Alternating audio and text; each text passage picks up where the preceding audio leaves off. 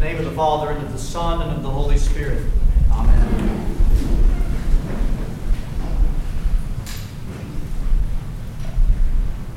Last week in the Gospel of Mark in chapter 8, we found the disciples of our Lord Jesus Christ being faced with an impossible situation.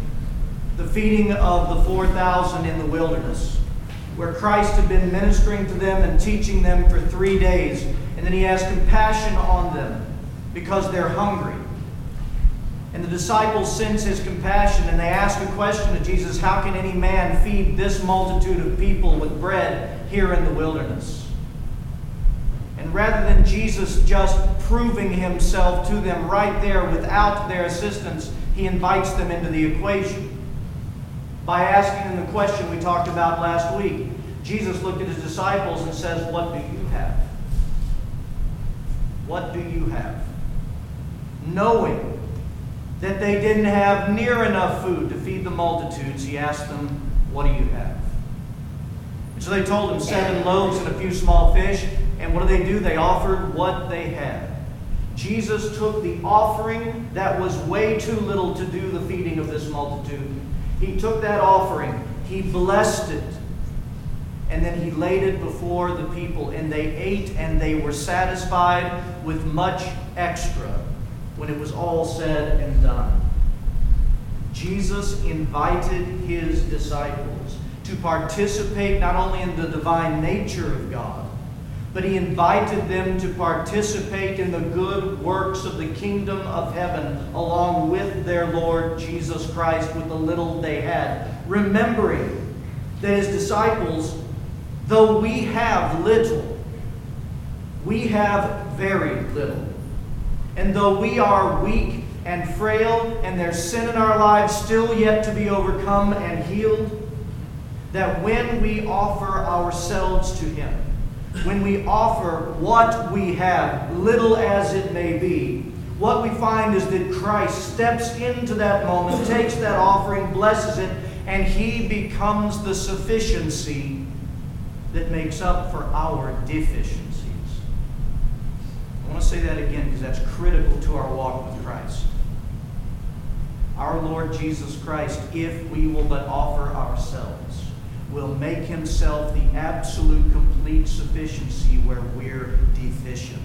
In other words, as Scripture puts it, he will become the strength in our profound weakness.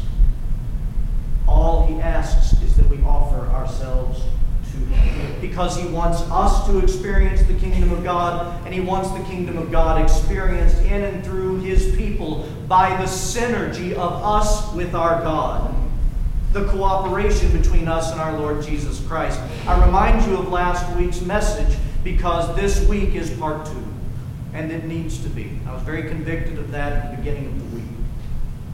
And I pray that the message that the Lord has for all of us will be an encouragement to start cultivating a life, to start cultivating a lifestyle in which our faith can be built to offer the little that we have. Because it takes faith even to offer little. And what's that lifestyle? To begin understanding what that lifestyle looks like, let's take a look at the disciples from Mark chapter 8 from last week. Remember, this was not their first go-round with the Lord Jesus Christ. This happens in Mark chapter 8. There are 7 chapters prior with some information. Let me give you an idea of what their life was like before the feeding of the 4,000, before our Lord Jesus Christ asked them, "What do you have?" And they offered it. First of all, you need to understand this. They lived and dwelled in fellowship with Jesus Christ every day. And all throughout the day, their fellowship was with Christ, and Christ was in their midst. Christ was present with them. I want you to get this picture. They're traveling all over Israel. The disciples with our Lord Jesus Christ together. Think about that. They're walking miles and miles and miles. What conversations are being had? What fellowship between our Lord and his disciples are taking place that we don't have recorded in Holy Scripture? Can you imagine all the time the disciples spent with Jesus? What they may have heard come out of his lips? What else might they seen him have done and accomplished? They lived and dwelled with him, and he with them. And not only that, because they lived and dwelled with him, and he with them, they saw his mighty works prior to the feeding of the 4,000. And only because they were with him. What had they seen? Up until that point, they had seen Jesus heal a paralytic.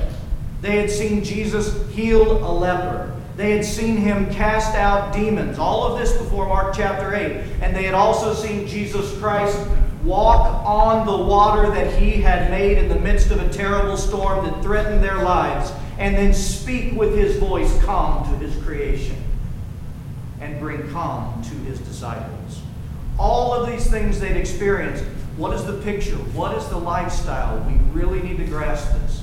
There's only one lifestyle that builds the faith of any Christian, that builds faith enough to offer the little that we have and see the wonderful works of God in our lives, including our own salvation. And that lifestyle is this: a lifestyle of daily, constant fellowship, walking with him every day, morning, afternoon, and night, attending to the God who is so very present with us always, in no different way than the disciples traveled with Christ.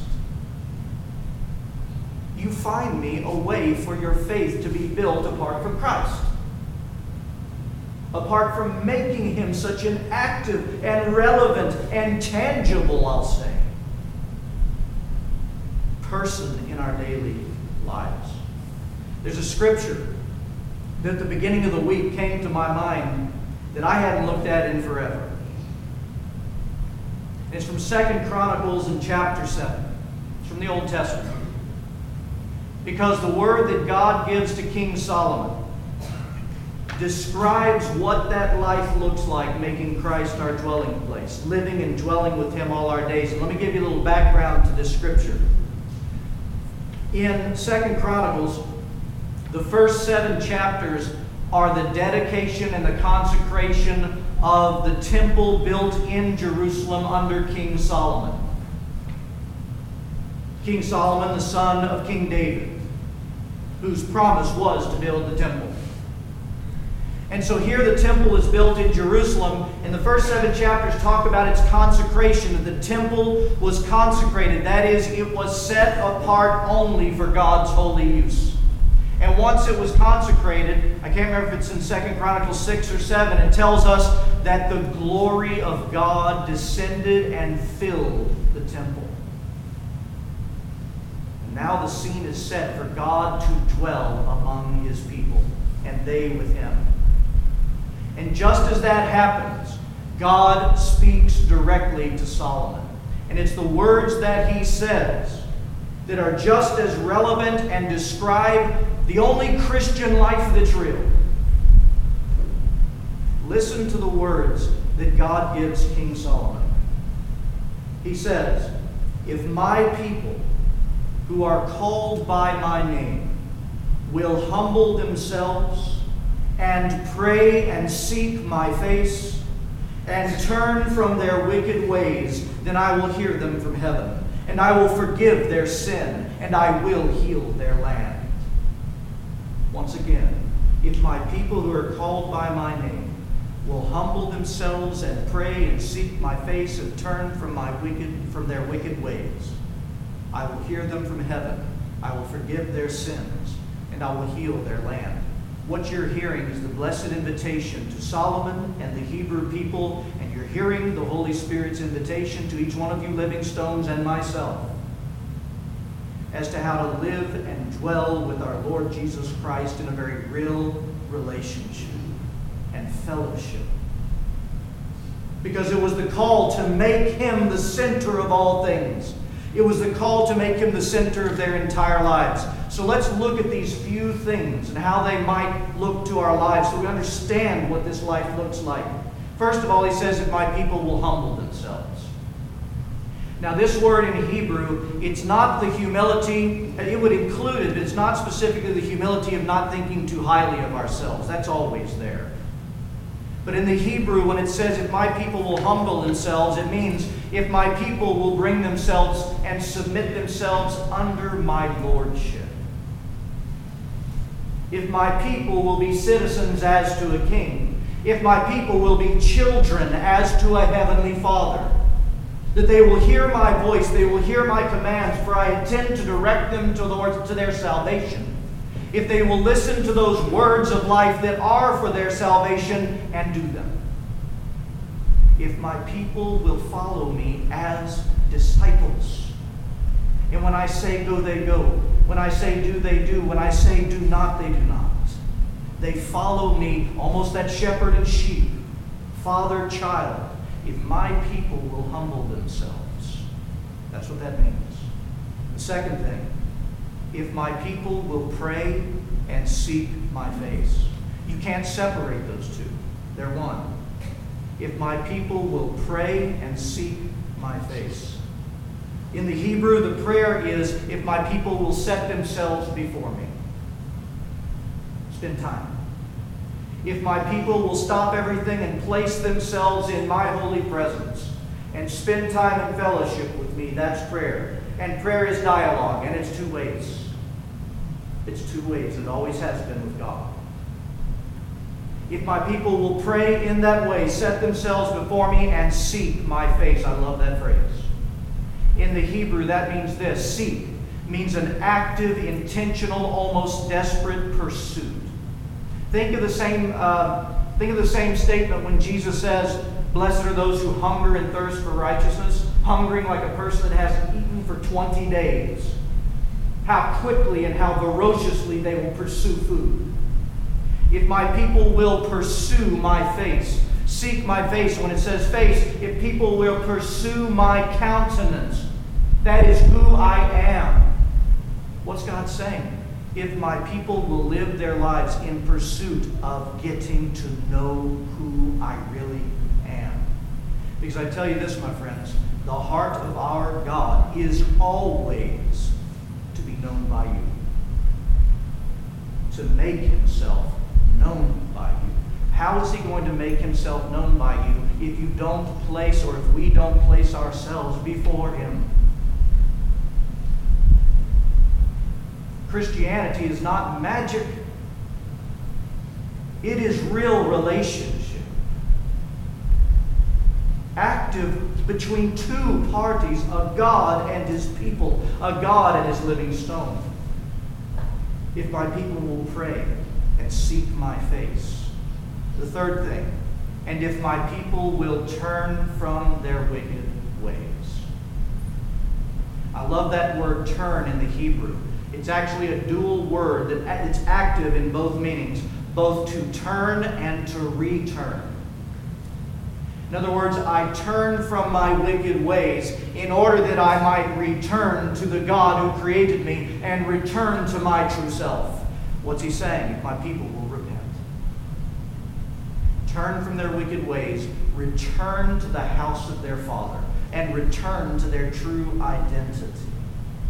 So if my people who are called by my name will humble themselves, pray and seek my face, and turn from their wicked ways, that's our relational part. Then there's his. Because then there's that great if, then. If you do this, then I will. The promise of God. And he says, I will hear them from heaven, and I will forgive their sins, and I will heal their land. In other words, I will save. I will save. You have just heard the life of the Christian. And those words coming off the consecration of the temple, well, let me tell you, my friends, I am looking at a bunch of consecrated temples who went into the waters of baptism and were filled with the Holy Spirit. God's glory came and dwelled within you, within me. And if we will live what you have heard today, if you will begin to live your lives in pursuit of your Father who longs, as soon as he gets a glimpse of that pursuit, who longs to reveal himself to his people, you will live a life where your faith will be built. Towards what? so that if and when on any day God looks at us, Christ looks at us and says, what do you have that I might bring the kingdom of heaven to earth this day? What do you have? You're very willing to offer the little that you have. Because just like the disciples who spent every day with him and saw his wondrous works, you too will spend every day with him and you'll see his wondrous works, and you'll offer yourselves, and the kingdom of God will come to earth in and through this dear parish. And we pray, our beloved Orthodox Church. In the name of the Father, and of the Son, and of the Holy Spirit. Amen.